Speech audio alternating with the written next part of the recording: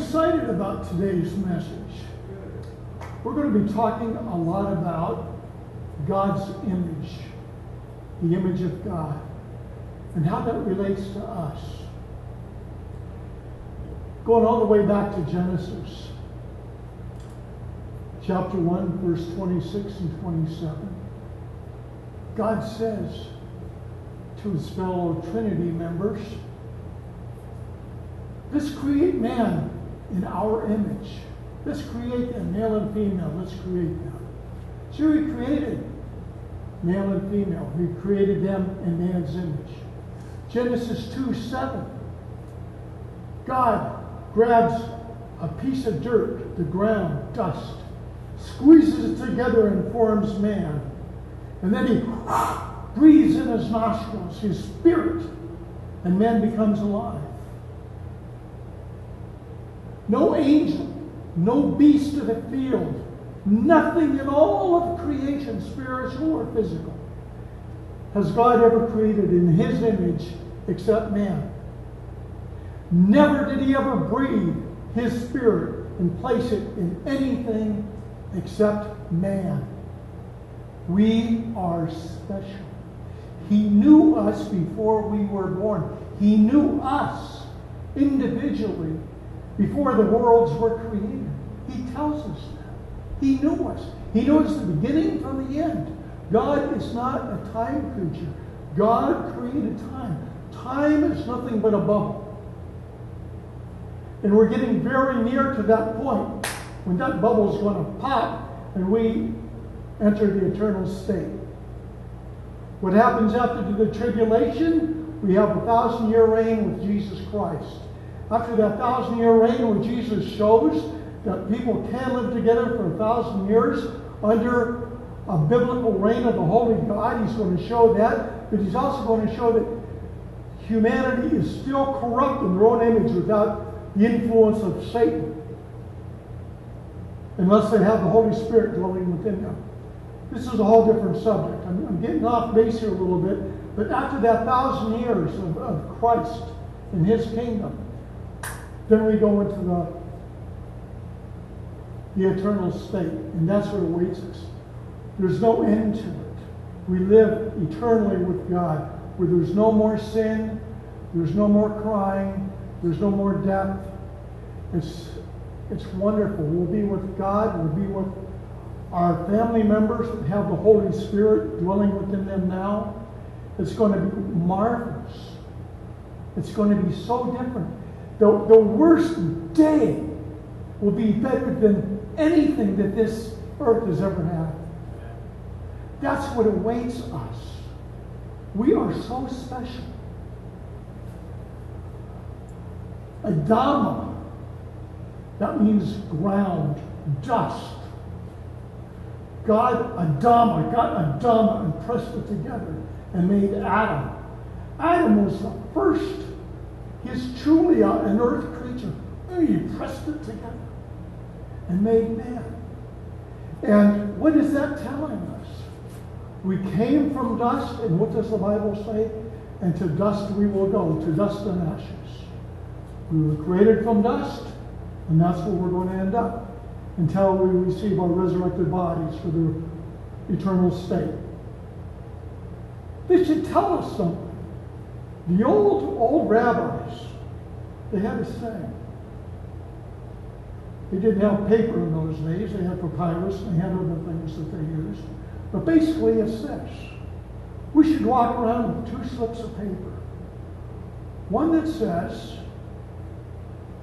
everything was made for me. I am the image of God. And you put that in your pocket. And you have another one that says, I am nothing but dust. And you put that in your other pocket. On days when you're really feeling great about yourself, you got this pride thing going. You can't do any wrong. Everybody's in love with you. That's when you want to pull the one out and says, I am nothing but dust. Kind of bring you back down to where you belong. But on those other days when you're feeling downhearted, nothing's going right, you're having a pity party, pull out the one from the other pocket. Everything was created for me. I am made in God's image. There's another story, an old rabbinical story that was going around in the time of about Jesus. And it goes like this. There's a famous rabbi, his name is Eleazar. And Eleazar went to these weekly rabbi meetings where they would discuss the Torah and get into, real heavy-duty debates about Torah law, Jewish law, scriptures, and all that. And they were in a vigorous debate. And he pulled out 3 obscure scriptures. And he just amazed all the other rabbis with these scriptures that he pulled out of his hat and won the debate. So he's on his donkey on the river road traveling home, and he's chuckling and giggling to himself, reliving the moment. Oh, I did good, I did good. He doesn't think anybody hears him except he and the donkey. As he's rounding the bend, the donkey, and there's this bedraggled, ugly man, this ugly peasant that's there. And the rabbi goes, "You are so ugly! Is everyone in your village as ugly as you?" And the peasant says, "I don't know." He's down like this looking up to him, because that's the stature of a peasant looking up at. He recognizes this rabbi as who he was and someone important. He says, "I don't know, Lord. Perhaps you should talk to the craftsman that made me and talk to him how ugly I am." And with that, the rabbi jumped off the donkey, prostrated himself before this bedraggled beggar, and said, "Forgive me. I have sinned against you and I have sinned against God." Well, what happened? The rabbi knew with those words that he just spewed out that he was calling God's creation ugly. He was calling the image of God ugly. But he was even doing more than that. He was calling God ugly as well. And the rabbi realized that. We are God's image. And we do the same thing all the time. What does James say? The Apostle James. He says, with our mouth, we will praise and worship God, and then with almost the same breath, we will curse our fellow man. How is it that we can do that? We can love God and then curse each other. We can look at each other and say, "How you're different. I don't like you. You're ugly." God's creation is supposed to be beautiful. We're supposed to see each other the way God does. God sees us as something beautiful, one of a kind. In Jesus' day, even centuries and centuries and centuries before Jesus' day, the rabbis taught this. And this is a teaching that Jews knew about. And it had to do with kings print coins. They mint coins. And they put their image on the coins. And wherever these coins are circulated, that is the sovereignty of that king. Wherever people use those coins, they are putting themselves under the sovereignty, the laws of that king. Because they are saying, I am buying and selling with this king's money, with this king's image. His image is on the coin. I am submitting myself to his authority because I'm believing that this person and that person are using the same thing. So we have to abide by the same rules under this king's authority. But God prints people. And they all look different, but they all are in his image. The king prints, engraves thousands and thousands of coins, but they're all identical, showing how much more powerful God is. He's making millions of people that are all different. Different heights, different colors, but they're all in God's image. And just as those coins that the king mints, they are used to be spent and circulated in that king's domain. In the same way, we are minted in God's image. We are meant to be spent and used in the world wherever we are circulated. We are to be used for God's work. This will all make more sense to you later on in this message I'm going to be giving. But this is what the people in Jesus' day knew. They knew about these things, about coins and images on coins. If you do a search in the Old Testament and just look up image, what's going to happen is you start looking at image and you'll see graven image. Graven is just almost before every word that says image. Graven, I didn't know this, but graven means engraved. Engraved image. Coins. It was forbidden for Jews to have anything to do with an engraved image. And that's what coins were. They all had the king's pictures on it. You look at all those old coins back then.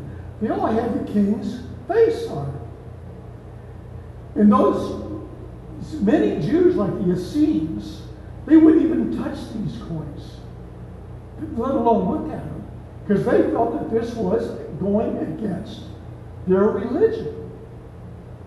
And many, it wouldn't even have to be the Essenes, which were more of a radical Jewish group. There were other Jews that they wouldn't have anything to do with coins like that.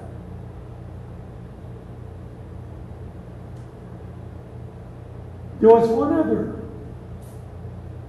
saying that they had back then. I'll just share this one with you and we'll move on. Before every human being, there was a band of angels.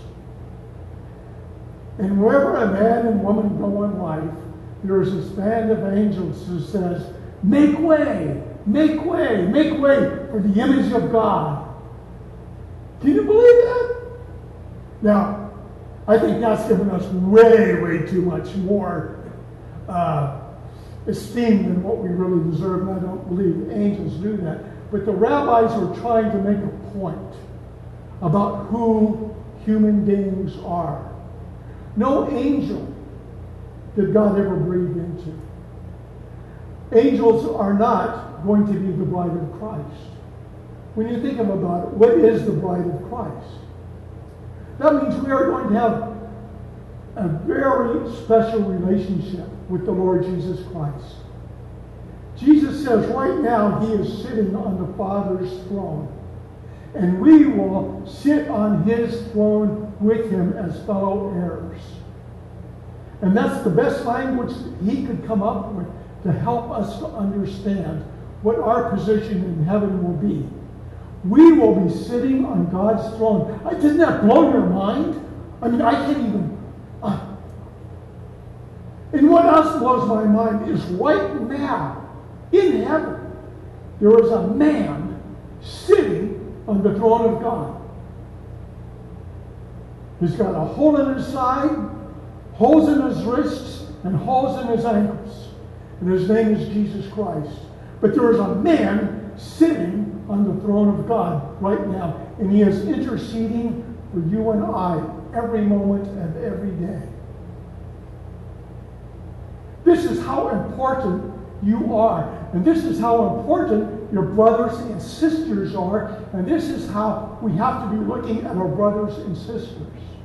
Not as the exceedingly ugly man, but as a beautiful creation in Christ. As a beautiful thing that God made. We can't look at each other and say, you're exceedingly ugly. Is everybody in your racial group as ugly as you? Is everybody in your town as ugly as you? Oh, you're beautiful. We are beautiful in Jesus Christ. I'm saying all of that to get to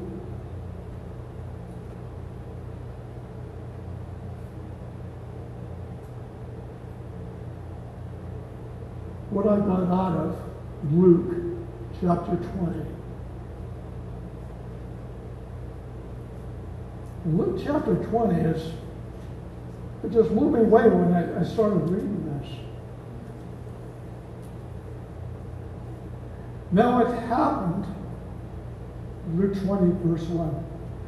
Now it happened on one of those days, as he taught the people in the temple and preached the gospel, that the chief priests and the scribes, together with the elders, confronted him and spoke to him, saying, "Tell us, by what authority are you doing these things?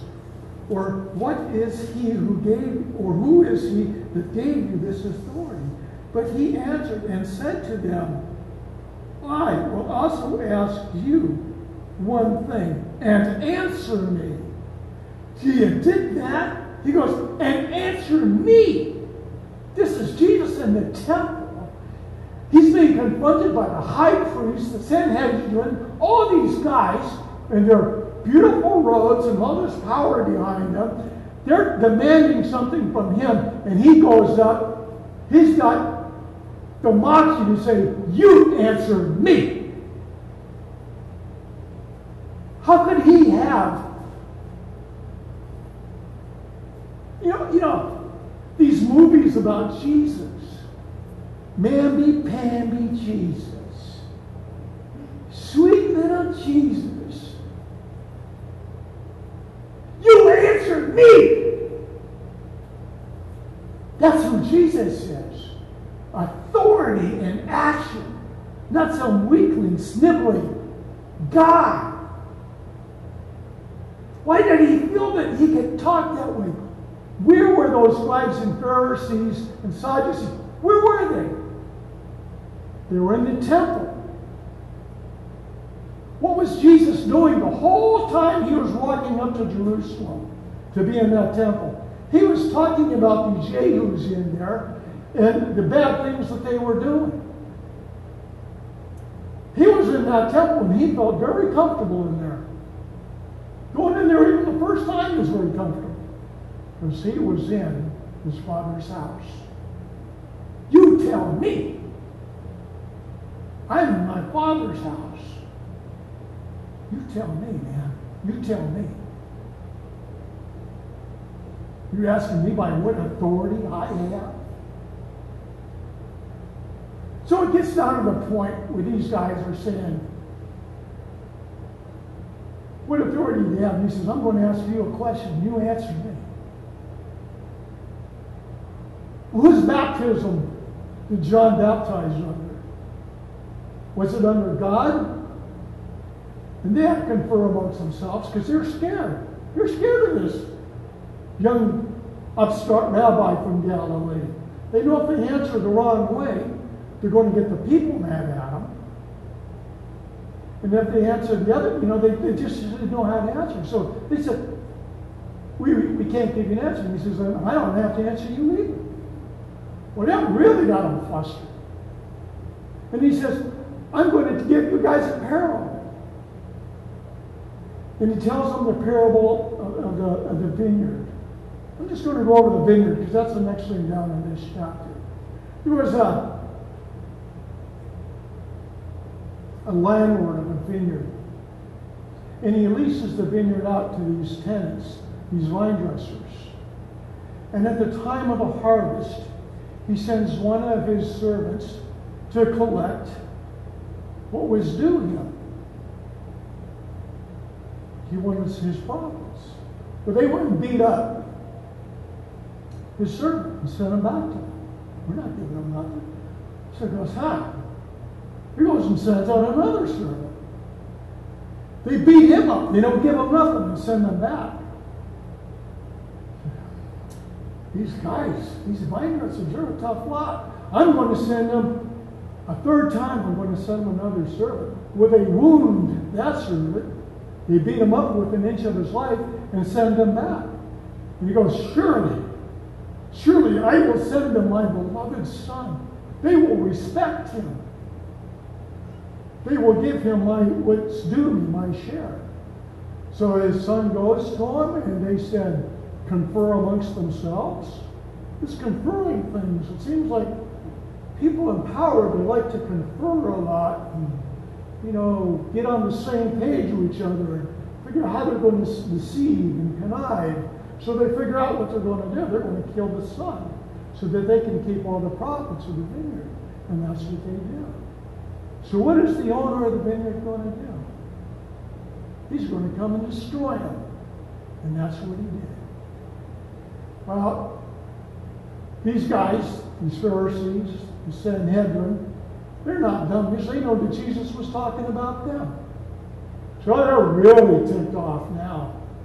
They got this young upstart rabbi from Galilee. He's talking down at them. They just don't know how to handle this guy.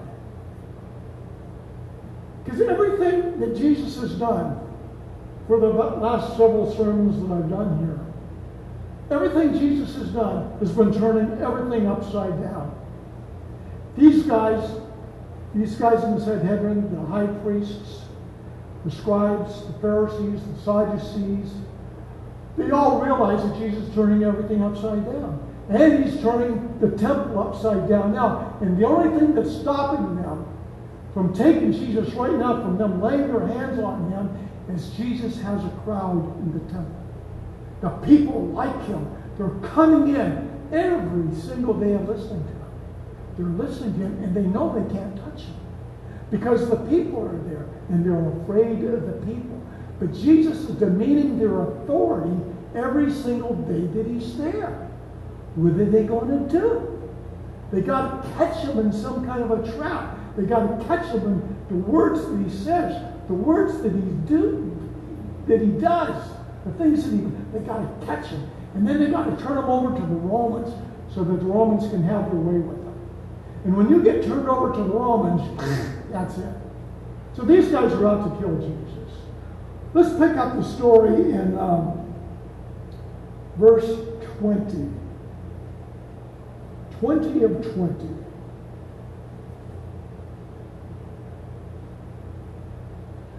So they watched him and sent spies who pretended to be righteous, that they might seize on the words in order to deceive him.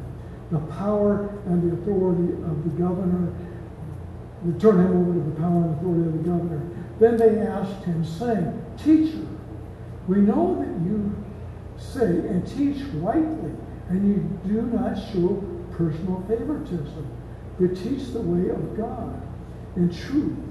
Is it lawful for you to pay taxes to Caesar or not? They asked that question, and everybody in the temple knew this was like a loaded question. I mean, they were talking amongst themselves. As soon as that question was asked, is it lawful for us to pay taxes to Caesar or not? How can he answer it?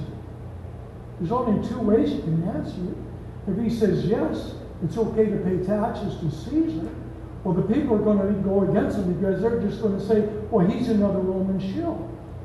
If he says, don't pay the taxes, he'll be charged with sedition, and the Romans are going to take him and because the Romans left no quarter for sedition, especially when it came to taxes and tributes being paid to them. They just killed you right away. There was no trial, no nothing. I mean, because that's what made the Roman Empire work, is tributes and taxes. And if Jesus says don't pay taxes, that's the end of Jesus. And that's what they're trying to do here. They're trying to kill him, or they're trying to get him where the people won't listen to him anymore. That's the only foreseeable outcome. If you had a normal mind, like, say, I would, I'd go, oh, what am I going to do? But I'm not Jesus. So Jesus says, show me a denarius. So from the back of the room, the guy that said, is it lawful? Jesus said, show me a denarius. I've got one right here, a denarius. He waves it up for everyone to see it. Whose image is on that? Caesar's. And what does it say? It says Caesar. And actually what it would have said, it would have said Tiberius Caesar. son of the divine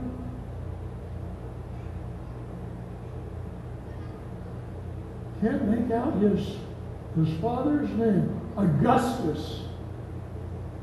Tiberius Caesar, son of the divine Augustus. That is what a denarius said. The divine Augustus. Caesar, Tiberius Caesar, is making himself out to be divine, is making himself out to be God. And this guy is in the temple showing this off. Now, as soon as he lifts this up, and Jesus says, what does it say? He already realizes that he just committed some heresies right in the temple already. Jesus has got him cold. The guy's face probably turned red, and Jesus' friends that were coming in there to listen to him, probably 100, 200 people or so, are probably laughing, pointing the finger at this Jehu priest that did that. So, because you're not supposed to have an engraved image inside the temple. That's strictly taboo, especially one that says that the Caesar is divine. I mean, it's just so weird. So it goes on from there. But he perceived their craftiness and said to them, why do you test me? Show me this denarius. Whose image and inscription does it have? They answered and said, Caesar's. And he said to them, render therefore to Caesar the things that are Caesar's, and to God the things that are God's. Now, as we read back today, basically, I've heard this in sermons. I've used it myself. It's okay to pay taxes, and it's okay to give to the church. That's fine. That's the way I've always read that. And I always thought that was true. Not knowing all this other stuff. This whole thing with this guy with the thing up there, he's not supposed to have that coin in there in the first place. And then he's a priest, and here this priest is on there doing something sacrilegious, and see, when he said that, and Jesus knew this, when he said, show me a denarius, Jesus knew the guy that would have that has already answered the question. Because that means he has a denarius, and he is already paying Caesar his tribute. He's already answered the question. The priests are already paying tribute to Caesar, and they've got the gall, the hypocrisy, to ask Jesus, is it okay? And they're already doing it. I have a title to this message. This message is called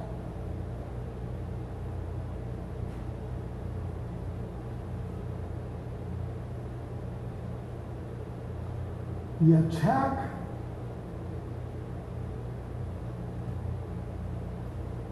I have this so well planned.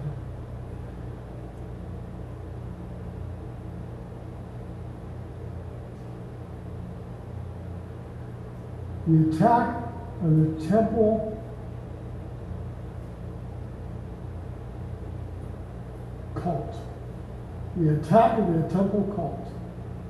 Because that's what this is. This is an attack on Jesus from the temple cult.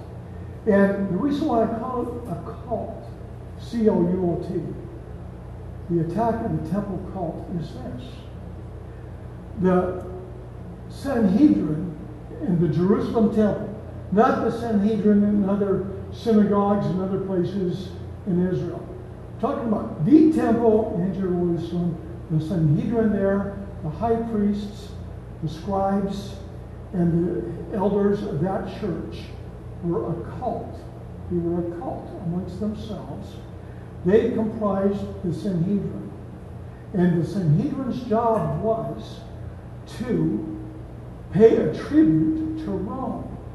That tribute was already historically, this is historical now, the tribute had to be paid in denarii. Denarii is money, which was already, you know what it was inscribed with. They had to pay tribute to that, to Rome. So these guys were already shields for the Roman Empire. And the people knew that. This is one reason why Jesus got so mad when he turned over the money changers' tables. Now you know what that money changing was all about. They were exchanging regular money that the people had in exchange for denarii that had the symbol of this emperor that said he was God, that they're going into the temple with to pay the temple tax. And this temple tax was being collected by the Sanhedrin, which was comprised of the high priests, the scribes, the Pharisees, and the elders of that church. They were the elite. They were the ones that ran the temple. They were a power base unto themselves. They had power, they had prestige, they had authority, they dressed well, they were rich, they had power. And Jesus came in and he was taking away that power. They were afraid of him. He was attacking their power base because the temple was everything. That's how they got their money. That's what kept them in power. That's what kept them with their prestige. That's what gave them the honors being in the temple. And they had these titles. Yet they were Roman shills by collecting Roman tax with those Roman symbols on them in this temple where it never should have happened. These guys were bad. They were trying to put on Jesus, accusing him of things that they were already doing, or they were trying to get him to say things that they were already doing. They were just really a bad group of guys. Render therefore to Caesar the things that are Caesar's, and to God the things that are God's. But they could not catch him in his words, in the process of the people. And they marveled at his answer and kept silent. So they couldn't catch him in anything. They tried and they tried.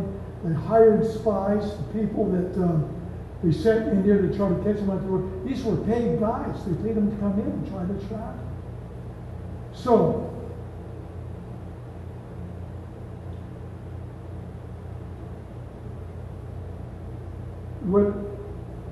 what's going on here, I always try to relate what's going on to what's happening in our world today.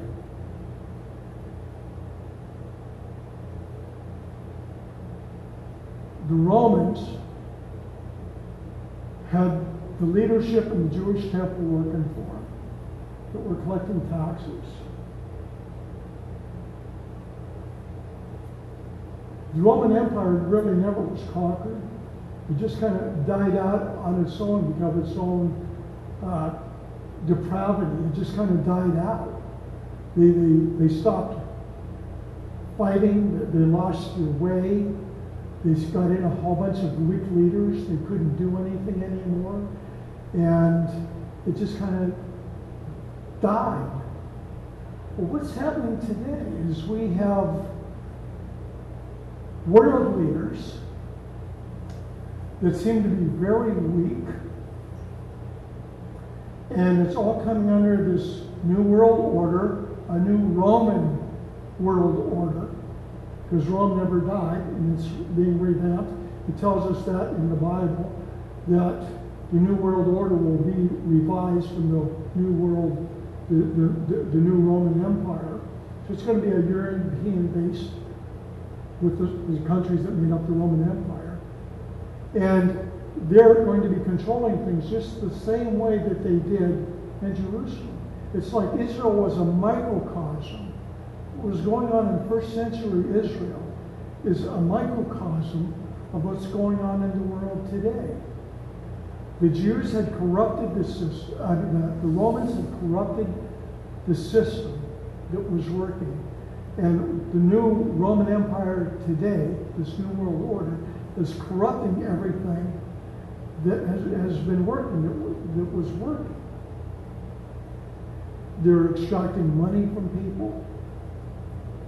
They're, I just find it very interesting. That was going on back then is almost what's going on now. That the Roman Empire was working so hard then to control the religion, to control people's lives, and that's what's going on now. So I'm just trying to bring it all around. What was going around then is coming around now. Maybe you can see that. I don't know. But the thought of us being God's money, and wherever we circulate, we should be spending ourselves for God's work, is what impressed me of this old Jewish teaching that was going around in Jesus' day. And I think that's something for us all to remember, and for us to see ourselves as the image of God, and see each other as the image of God. And it really makes us think twice before maybe we judge other people, before we look at other people in one light. We should look at everybody in a nice, bright, holy light, the way God wants us to. So that's about all I have to say for about Luke chapter 20. And Carl will be back next week.